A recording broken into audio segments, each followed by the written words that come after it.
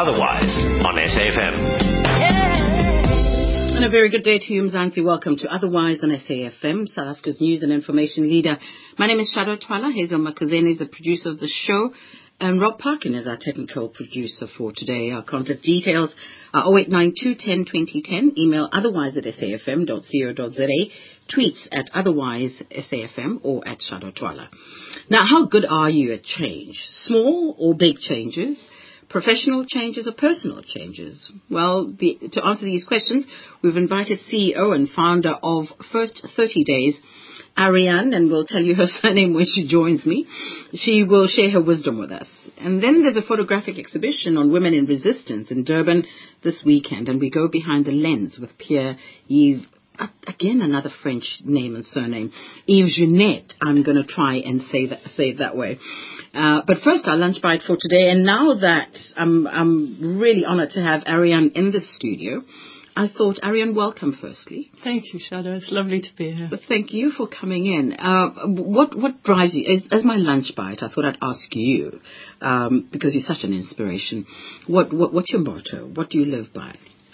I live by making a difference. I think when my life works, my focus and attention is on other people, helping other people, figuring out why we're here, what we're here to be doing. I live by, I find, doing what I'm meant to be doing, sharing my gifts, being a good person. And there you are, here to share your gifts with you. Well, I hope you inspire us much this afternoon. We'll take a little break, and when we come back, we're talking about change, which is a huge subject, and on its own. But we'll try and break it down for you. And Ariane has also written the book, The First 30 Days, Your Guide to Making Any Change Easier, whether it be in finances, in relationships, in health and family, or career. But we talk to her after this. Otherwise on SAFM. Ariane de Bonvoisin. Did I say that correctly? You did. That was fantastic. Is it how you say it really? De bon voisin. De Bonvoisin. So the S is a Z. Okay. What, does it mean anything? It does. It's a French name. It means good neighbor. Oh, my goodness. Yes. How appropriate is that? Sometimes. Not necessarily on airplanes. Okay. Okay, you prefer to keep to yourself?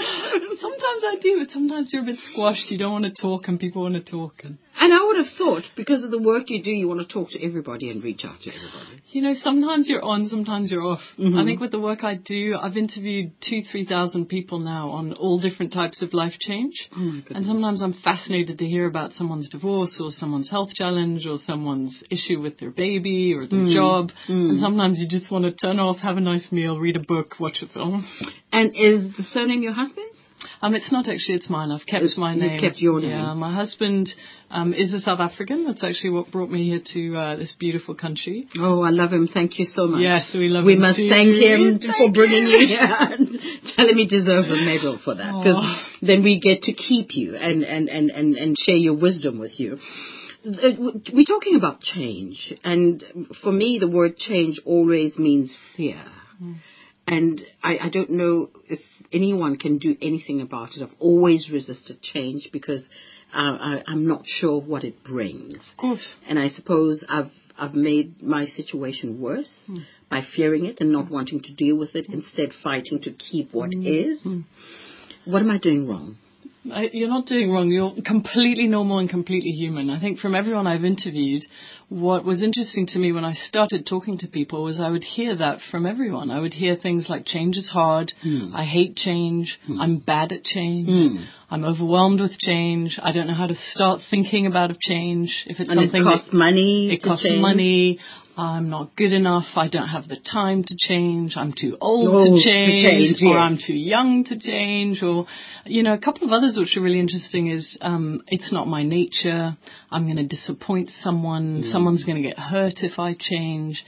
And it was. Or I'm waiting for somebody else to change. Oh, that's a big one. To affect my change. Yes, the spouse, the teenager, the mother, the father, the boss. So the excuses were really sort of quite normal. And I thought, wow, I keep hearing this. And then people have this belief that change is hard. And the truth is, a lot of the times, the very best things that have ever happened to you in your life have also happened because something changed. Whether you had kids, whether you got married, whether you moved, whether you started a job that you loved, whether you bought a new home, whether you lost some weight. All those things are also things that changed, but it's the bad changes or the tough changes that basically stick with us, and we don't necessarily sort of value change as something where life, the universe, God, is also trying to sort of open some doors, and sometimes, those can speak through your intuition. So your intuition starts going off. You're in the wrong job, or you're in the wrong relationship, or you've got to lose some weight. And the thing is, we don't listen to that. And then it happens, and then boom, something changes, and then we're a bit surprised. But you're right, Shado, because one of the principles of change that I've found is what I call the change demons. And the change demons are all those common emotions that show up no matter what when you're going through a change. And they're very predictable. And fear is the number one predictor of people going through change, because it means uncertainty. It means not knowing. It means impatience. You want things to speed up. You want to know it quickly. But is it a kind of ripple effect? Because when one thing changes, and I think that's where my fear comes from, it means everything else around you is going to change. Yeah. So if you're moving home, your route to work is going to change. The distance may change, which costs more money, I suppose. And how are you going to acclimatize to your new space and the people around you? So it just... And is it okay for us to think of it in that large scale? Or do you just deal with what is immediate? It's both of those are right, actually, because I always think that the hardest change you'll ever go through is a change in your identity. It's a change in how you see and view yourself. So I'm married to I'm divorced, or I'm a parent to now I'm a single parent, to I'm employed to I'm unemployed. The way you view yourself is a much harder change than the change in sort of your external environment and your external life. And those, for people, are the ones that they have the most struggle with, because they involve other people, they involve shame, they involve guilt, they involve how they show up in the world. I think, a change, for example, a moving change, it's sort of an uprooting, and I think we crave safety, we crave certainty, we crave knowing where we are, what we're doing on a daily basis, and yet, the joy and the creativity and the life force often happens when you are uncertain. I tell you, the very best of who you are comes out during times of change. It does not come out during times of certainty where you know what you're going to do all day, every day, and next weekend and next month. It's sort of, you can feel how powerful you are when you have to be stretched, when you have to be out of your comfort zone. And yet it's just so incredibly uncomfortable. The other part to your question where you said, the sort of bigger view, what I find people do is they stack. So something will happen in their job, or something will happen in their health, or something will happen in their family, and they will stack everything, where instead of just focusing on the one thing that's changed, they'll go, and I have an issue with my child, and I have an issue with my spouse, and I should stop smoking, and I have financial issues. And then suddenly it appears like all your life is now up for change. And when I say to these people, is just chunk it down. It's too overwhelming. You focus on that one change, the door that's right in front of you, as opposed to bringing another 10 friends along with it. There will be a right time for the next ones. You mentioned universe, God, and I suppose destiny falls straight into that. And we hear words like being present every day, knowing who we are, which you also mentioned. I want to break that down a bit. How much influence and how do you recognize that this is what your destiny is and this is what the universe wants for you, as opposed to what you thought you were supposed to do while you're here? Also, how you view yourself, because I think that's where the biggest challenge is. You've created this picture of who you are and how you present yourself to the world. And then the universe goes, slap, that's not who you are. Yeah. This is where you ought to be going. How do you merge the two? And you're right, because, change, when change is uncomfortable, it's because your plans are not happening the way you want them to, or they're not happening in the timing you want them to, or with the person you want them to. And so we have this very controlled idea, and we grip so tightly onto what we want, by what age, in what form, in what manner. And, life... Tall, dark and handsome. Comes to mind. And life is asking us to sort of have a bit more sort of openness and flexibility. And I mean, for me, I can tell you, the more I sort of go into that part that you call the universe, your connection to your higher self. And I can tell you again from these interviews, another one of the principles of change is about finding your spiritual path. And it didn't look the same for everyone, but all the people that were good at change, they all had some form of a spiritual connection. And what I mean by that and what they meant by that is they could always find a part of themselves that did not change. So when everything around you is changing, if you can find a part of yourself where you can observe the change, you can observe the craziness, the drama, the difficulty, the sadness, the pain, the up, the down, but there's a part of you that's just like, you know what? I can see a part of me that hasn't changed. I'm still here. I'm still breathing. I still have this. I can see it. I can feel it. That's when you start getting your power back. When you put your power into the relationship or into the home or into the job, you're very vulnerable, because I can guarantee you those are going to change at some point in our life, because everything's impermanent. And so it's why I mentioned it at the beginning of the interview. Your connection to something bigger than yourself, that's where I get my drive. That's where I can get refueled. Because otherwise, we're just surviving. We're all exhausted. We're all super busy. We're stressed. But that's where the faith comes in. It's the faith in, find out who you are. Find out what you love. Find out, they appear to be sort of, when I have time, questions. And yet they determine everything. Your entire life will get better once you actually get a sense of who you are. And it comes with self-love. People who are good at change have a pretty high amount of self-love. So when you find out who you are, when you find that higher power and you believe in yourself, you've got community around you, you've got family around you, you've got colleagues around you, and these people don't know you as that new person who's found themselves. There's another challenge. Huge challenge. It's a huge challenge. And, I joke about it, but the sort of 5-10 closest people in your life, whether they're your family or friends or your colleagues, they are not quite up for you changing. Oh, yeah. And we get that wrong, because we go to those people wanting them to blow wind in our sails and approve our change, whether it's I want to change jobs, or I want to marry this person, or leave this person, or I want to move countries. And of course, they're not going to be your support team. And I tell people there's a very big difference between those friends and family and what I call your change support team. Your change support team are people who are not vested in who and what you are. They don't know how many times you've tried to lose weight. They don't know, your stories of who and what you've been for the last 10, 20, 30 years. They're just up for you changing, and they're up for you being encouraged in that change. So I always say this. I said, when change is happening in my life, my mother is not my first call, because she will bring up way more fear than I even have. She will remind me for the next 3 weeks about it, even though I'm already over it in the next week. So be very conscious of who you bring into that. I call it quite a sacred space, because some of these changes they're very personal, and eventually those people all come around and they'll believe in you. But it takes so much courage sometimes to change that it's just too much for them. Well, is it because you're also questioning their identity, because they may have to look at themselves and think, oops, maybe I should change. Big mirror for people. If you quit smoking, they're going to have to either make you feel bad about it or tell you it's not that bad. Or the same thing with if you lose the weight, or if you leave the corporate job that you don't want anymore and go do something you love. It's sort of, eventually you really are an inspiration for people. And for those people who, they want to sort of hold you back in some ways, just remember it's their stuff. It's not your stuff.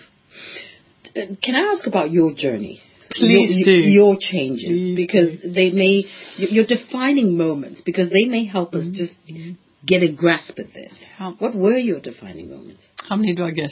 Well, the first major one that really got you to even write this book. There's a couple. I mean, a defining moment is that I grew up in 6 countries. And so I think when you grow up in 6 countries around different nationalities and religions and cultures and races and food and schools and friends, I was born in the US. I grew up all over Asia and all over Europe.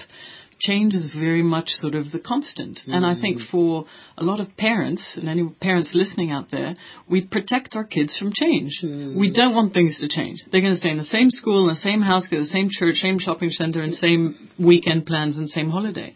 And then you're surprised that as an adult, your kids basically go out in the world and they're not very comfortable in their skin, and they don't feel like life is, a happy, positive place because you haven't been exposing them to actually the only constant, which is life is going to change. So please, just start teaching your children about change, that is what's normal, not the safety and security of an internal home or parents that love them or people that's the certainty, but it doesn't come in sort of a location specifically. So I think that was probably the first sort of... And it's not tangible, that safety and security. No, so it's a feeling, but you can tell people who feel safe. You can see them just the way they are in the world and people that not. Next defining moment, I would say, was probably moving to New York City. So I was in the corporate world for 12 years in New York, and I went a very safe route. I did what was expected of me. I did very big jobs. I climbed a very high corporate ladder. And it took me, 10, 12 years to realize it was the wrong ladder, up against the wrong wall. And I'd worked 100-hour weeks, and I was unhappy. And the higher I got on the ladder, the less happy I was. And I was engaged to a guy that I thought I should be engaged to. And it wasn't my heart's calling. None of it was. And it's really hard to face the truth where, you think you've set up your life to be what's required. And sort of climbing off that ladder, big jump into the void, didn't have the other man lined up, didn't have the other job lined up, didn't actually have anything lined up. I just faced the truth that this was absolutely not my calling and my path. And the main thing that was missing was I didn't feel I was making a difference. I was like, this doesn't matter. This is not why I'm here. So those were big. Talking about a jump, and somebody a few weeks ago said to me they've decided they just jump and the net will appear because we're so fearful of jumping as well because we're not too sure. We cannot guarantee what will, protect us when we jump. Let's talk about the first 30 days. Why 30 days? The first 30 days is a metaphor to get people started in the right way. So, whether people are in the midst of a divorce or just had a baby or lost a job or starting a business, there's a way of going through change in a way that's positive and in a way that is negative and takes forever and holds you back. And so I wanted the book to sort of appeal to people who were at any point of that journey, even if it's been 6 months, you can start in the right way now. It's like the metaphor of a plane. A plane's taking off. You can basically reorient the plane to basically get anywhere you want by making sometimes just a couple of degrees shifts. So, psychology does say it takes 21 to 28 days to actually change and rewire the brain. It's not a psychology book. It's not a scientific book. It's a very practical, real life stories. I've shared a lot of interviews of people who, are regular normal people going through very normal changes. And I wanted to show how people who are good at change, how do they do it? So it's just a guide, as you say. It's not, and it may take longer than 30 days, as you say, but it's worth doing the daily work. It's worth doing the daily work because habits and where your mind goes is actually the results that you're going to get. Like I always say, you're going to get what you focus on. You're going to get the way that your beliefs are wired, what you believe about yourself and what's possible, what you believe about life. Is life on your side or is life against you? Are you a lucky person or you're an unlucky person? Like those are hardwired beliefs into people, and they will make a huge difference as to whether you end up, in one job or another job, in one relationship or another relationship. But the way the book is structured, it's very simple. It's what I call the 9 principles of change. So while I was interviewing people, I had antenna on my head, and I was like, why did this person get through losing a job? Why did this person get through losing their parent? Why did this person get through depression? Why did this person have a wonderful marriage? So it's not just negative, difficult changes. It's also, some of the hardest changes are the really good ones. Did you find any kind of common reason or common excuse from people who, let's say, lost a job and somebody who's lost a parent or a person, a loved one? Were there commonalities at all? Did you see any kind of similarities? I did, actually. That's really what the whole book was about, because I looked for all the commonalities. One that comes to mind is that they didn't go into poor me and pity and this horrible thing happened. They felt their emotions, they felt the sadness, they felt the pain, they felt the anger, they felt the frustration, they felt all of those emotions. So they were very human about it. But they didn't go into blame. They didn't go into something or someone or God or this person is responsible. They didn't go into this sort of victim mode. Another question, very quickly. Mourning your change. Does it help? It does, absolutely. I mean, I became a parent recently.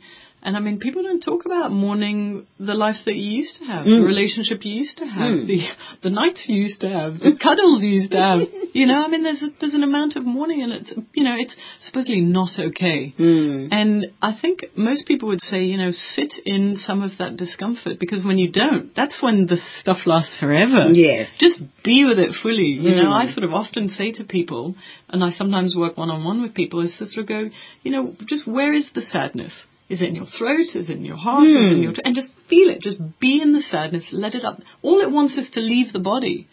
That pain doesn't want to stick around. And crying brings it out. Super helps. Crying is gorgeous. So who should read this book? Where do we find the book? Ariane, you number 2 at Exclusive. Yes, Congratulations. incredible. That's very exciting. Even just after a couple of weeks of the book being out. So it's all over the country and all the big bookstores. You can get it online. For people who've got, Kindles and iPads, you can get it as an ebook if you don't want anyone else to see you reading it. And you're a new mom, but when are you ready to go out and talk to people and counsel people or share the information with people? I think this is it now. My little guy is a year and a half, and I just wanted to be fully present with him for the last year. But now that the book is here and the book is out, I'm going to be doing talks, I'm going to be doing workshops. You can find me on the website, thefirst30days.com. And I feel, I'm in South Africa for a reason. I moved from New York City to be here and to also have children here. I thought it'd be much more beautiful place to have a kid and be pregnant. You couldn't have chosen a better time and a better place. That's absolutely Thank true. you for being here. Yes. And thank you for joining me in the studio. I'm sure we'll talk to you again, because as I finish reading this book, I will have more questions for you. Thank you, Shado. Such a pleasure. That's Ariane de Bonvojoie. I did it. Well done. Thank you so much. We'll take news headlines now in a minute with Sir Utsile Sauko. Otherwise on SAFM. There's a photo exhibition by Pierre-Yves Jeannette, and I prefer to call him that for now, and it's called Women in Resistance at the Sunken Garden at the Durban Botanic Gardens. It's open on the 20th of June and will close on the 10th of July. And we now want to go behind the scenes with Pierre-Yves. Pierre-Yves, hello, welcome. Hello. Ça va? Thanks for welcoming me. Ça va bien. Ça va et toi? Ça va très bien. Thank you for talking about the exhibition. Yes, no, that's the best I can do. Tell me, have you always been a photographer, Pierre? No, first I worked in the finance for about 10 years. And then in the mid-90s, I changed my professional orientation, and I became a photojournalist. And I worked about that subject of the woman in resistance since 98. And why specifically women in resistance? What attracted you to that? In fact, it's just there are two reasons. The first one, it's in my life. In fact, I learned my job of. I became a photojournalist working in Tibet, in occupied Tibet, and I was covering all the human rights aspects there. And then I met wonderful women. These women were nuns, Tibetan nuns, and they were fighting, struggling for the freedom of their country, of their culture, religion, etc., etc. And these were young women between 15 to 25, let's say, and they were really amazing. And I started to make a reportage about them, following them. And honestly, I thought it would be for 1 or 2 weeks, nothing more. And I spent 4 years on that subject. Oh, my goodness. 4 years on that only reportage with an incredible amount of amazing meetings. And then I asked me a question. Just said, why do the media not talk about these wonderful women? And I started to look after the covering of what we journalists, how we talk about the news, the information, when the subject of the information is a man and when the subject of the information is a woman. There's a difference. We have to cover it, and I discovered that most of the acting women are invisible in the media, and that's why I started that project that I'm focused on for almost 18 years now. Well, your exhibition is also showing how vulnerable to poverty these women are, and education and wars. And I suppose that's why you've called it Women in Resistance. But let's go back to Tibet for a minute. What sort of women did you find there? Were they doing the same work? And you said they were between 15 and 25. What can you tell us about them? They were, in fact, they were just nuns, religious nuns in nunneries. And they were the only thing they wanted. They were asking for is just to practice their religion, speak their language, live in their culture, and etc. And this is not possible in Tibet right now. And this was not possible in the 90s too, when I was there. So these young women, sometimes teenagers, honestly, they decided to show that they absolutely want that freedom. Some of them decided to go in the streets and demonstrate. And this is not easy to demonstrate in China. I can imagine. So they go in the streets with the Tibetan flag and shouting Free Tibet, long life to Dalai Lama, etc., etc. And just for that, at this time, the sentence was 3 years in jail. Sure. And every week you had 1, 2, 3 girls going in the street and doing the same thing. And at the end of the 90s, if you looked at, you had a look at the big prison of Lhasa, the capital city of Tibet. Almost 1/3, 40% of the political prisoners there were nuns.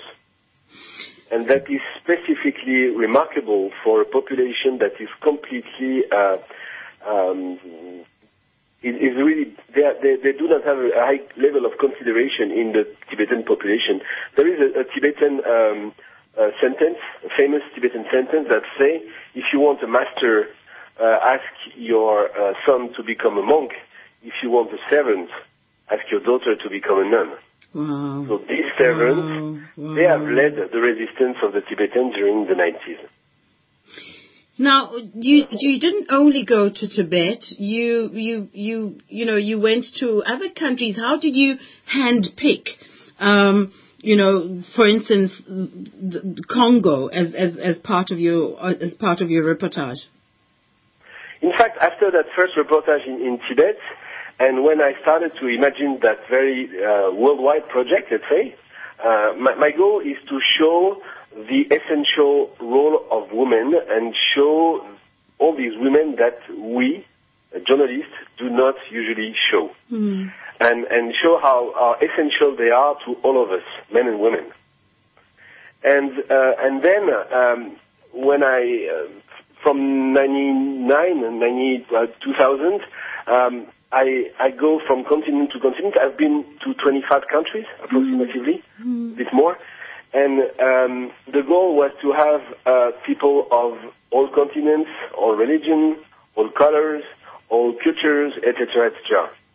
I would need several lives to cover the whole world, but slowly with the actuality or with different themes also of resistance, different fields of resistance.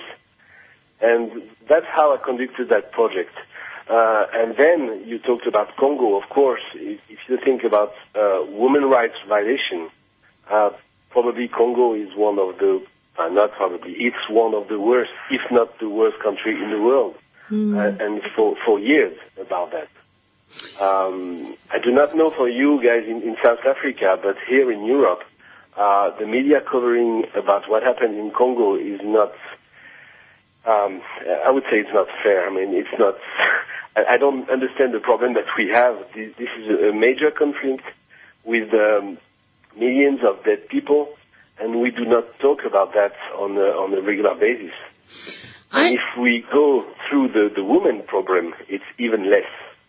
Yeah, no, I think, that's why we in South Africa have a month dedicated to women and also violence against women, because I think that's the time when we highlight what is going on beyond South Africa. And we are, we include other countries on the continent and trying to engage other women from different parts of the continent. But have you tracked any of these women down since you took the pictures? Do you know what's happening in their lives, if their lives have changed at all, or nothing has changed? It really depends on the country, it depends on the woman. I've met so many over the past almost 20 years, I cannot reply in one sentence. For some of them, they really changed the history of their country. I'm thinking about Argentina, for example, with the Mother of the May Square. They changed history, and they have a big headline with their names in the history books of the children right now. If you talk about Angola, that is very close from you, unfortunately, I think it did not change really for the moment. But they do exist. I mean, they do exist, and even if they save one only life, that's... I mean, I don't know for you, but did you ever save the life of somebody? As far as I'm concerned, the answer is no. Yes. So, but some of them, no. For some of them, the trouble is even worse after their commitment, after their fight. Some of them paid a really heavy price of that. You talked about Congo, that's the price for many of them. But on the other hand, they had, all of them had successes. All of them changed a bit the face of that world, even by 1 millimeter. And what I'm sure about is that if we have one man doing the same thing, we will write he's a hero. And when it's about women, we do not write that. So, Pierre-Yves, are you coming to Durban in a few days? Are you going to be part of the exhibition? Oh, no. Unfortunately, no, for financial reasons that I do really understand. No, I will not be here, and I'm very sad of that. I've seen, the exhibition. There are two sets of that exhibition right now turning in Africa. One is actually in Congo, in Kinshasa. And that other set, I've been to 5 or 6 cities in South Africa and Lesotho, and I've seen the installation, and it's really amazing. I've seen all the people there, and I'm so sad not being there. Well, I was hoping you'd be able to tell your story there because it's so interesting. But would people understand? Because I'm not too sure if there's wording and if it's in French or in English. But is it easy? Do pictures tell their own story, your pictures? I mean, this is your comment. I cannot comment it. I mean, I try to share that. And I'm happy when I listen to what you said. Just what I try, and I work a lot with the children in France, of that. Try to change your mind and look in the other direction. Gender equality is just, everybody will win, men and women. The question we men have in our mind that there's a loss of power somewhere, that's just stupid. It's a nonsense. So, I mean, just my hope is that looking at what they have done, these wonderful women all around the world, and what you women are doing and performing right now, it's stupid to do without that, and it's stupid to put on your way barriers that will make that road more difficult for you. That's nonsense, even for us men. You spoke about financial reasons. That's why you cannot come. But who's been funding? Who funded this project? Me. Oh, okay. As I said, I was I was a financial analyst before becoming a photojournalist, and I had savings. It's a long time ago now, but I had these savings, and this I spent all this money in doing that. Then after, I have exhibitions like the one you will see in South Africa, or big exhibitions that are turning in Europe also. The South African version is a summary. And then I can get money with that and trying to continue a bit. And I work with NGOs, and especially one that is in France, and we launched a magazine called, the first name was Women in Resistance, now it's Women Health and Here and Elsewhere, sorry. And with all this, we try to get money and to continue that work. Well, fantastic. We're so glad you could talk to us, and I'm hoping that everybody finds an opportunity to go and see the exhibition. But when you are traveling to South Africa again, please let us know, and we can celebrate your work. Oh, that's my promise. And I hope I will make a reportage in South Africa. You have so many wonderful women there. Of course. I mean, that's for other reasons as well. But thank you so much, Pierre-Yves, and congratulations on your work. Thanks a lot. Take care. Bye-bye. Bye-bye. That's Pierre-Yves Genet, and the exhibition is called Women in Resistance at the Sunken Garden at the Durban Botanic Gardens from the 20th of June to the 10th of July. And entrance is free. And apparently there's an interactive element to this project. There's a Facebook page, Women in Resistance Exhibition, Durban and KZN. It's open to everyone. So the idea is to go to the exhibition, take a selfie in front of the Women in Resistance, Durban and KZN backdrop, upload your selfie to the dedicated Facebook page, and add an inspiring text to accompany your image. So go to Facebook, look for the Women in Resistance Exhibition, Durban and KZN page, open, take a selfie, and put your face there with an inspiring text. In a few minutes, we're going to have our children's program, but for now, let's listen to Thandi Somazwai.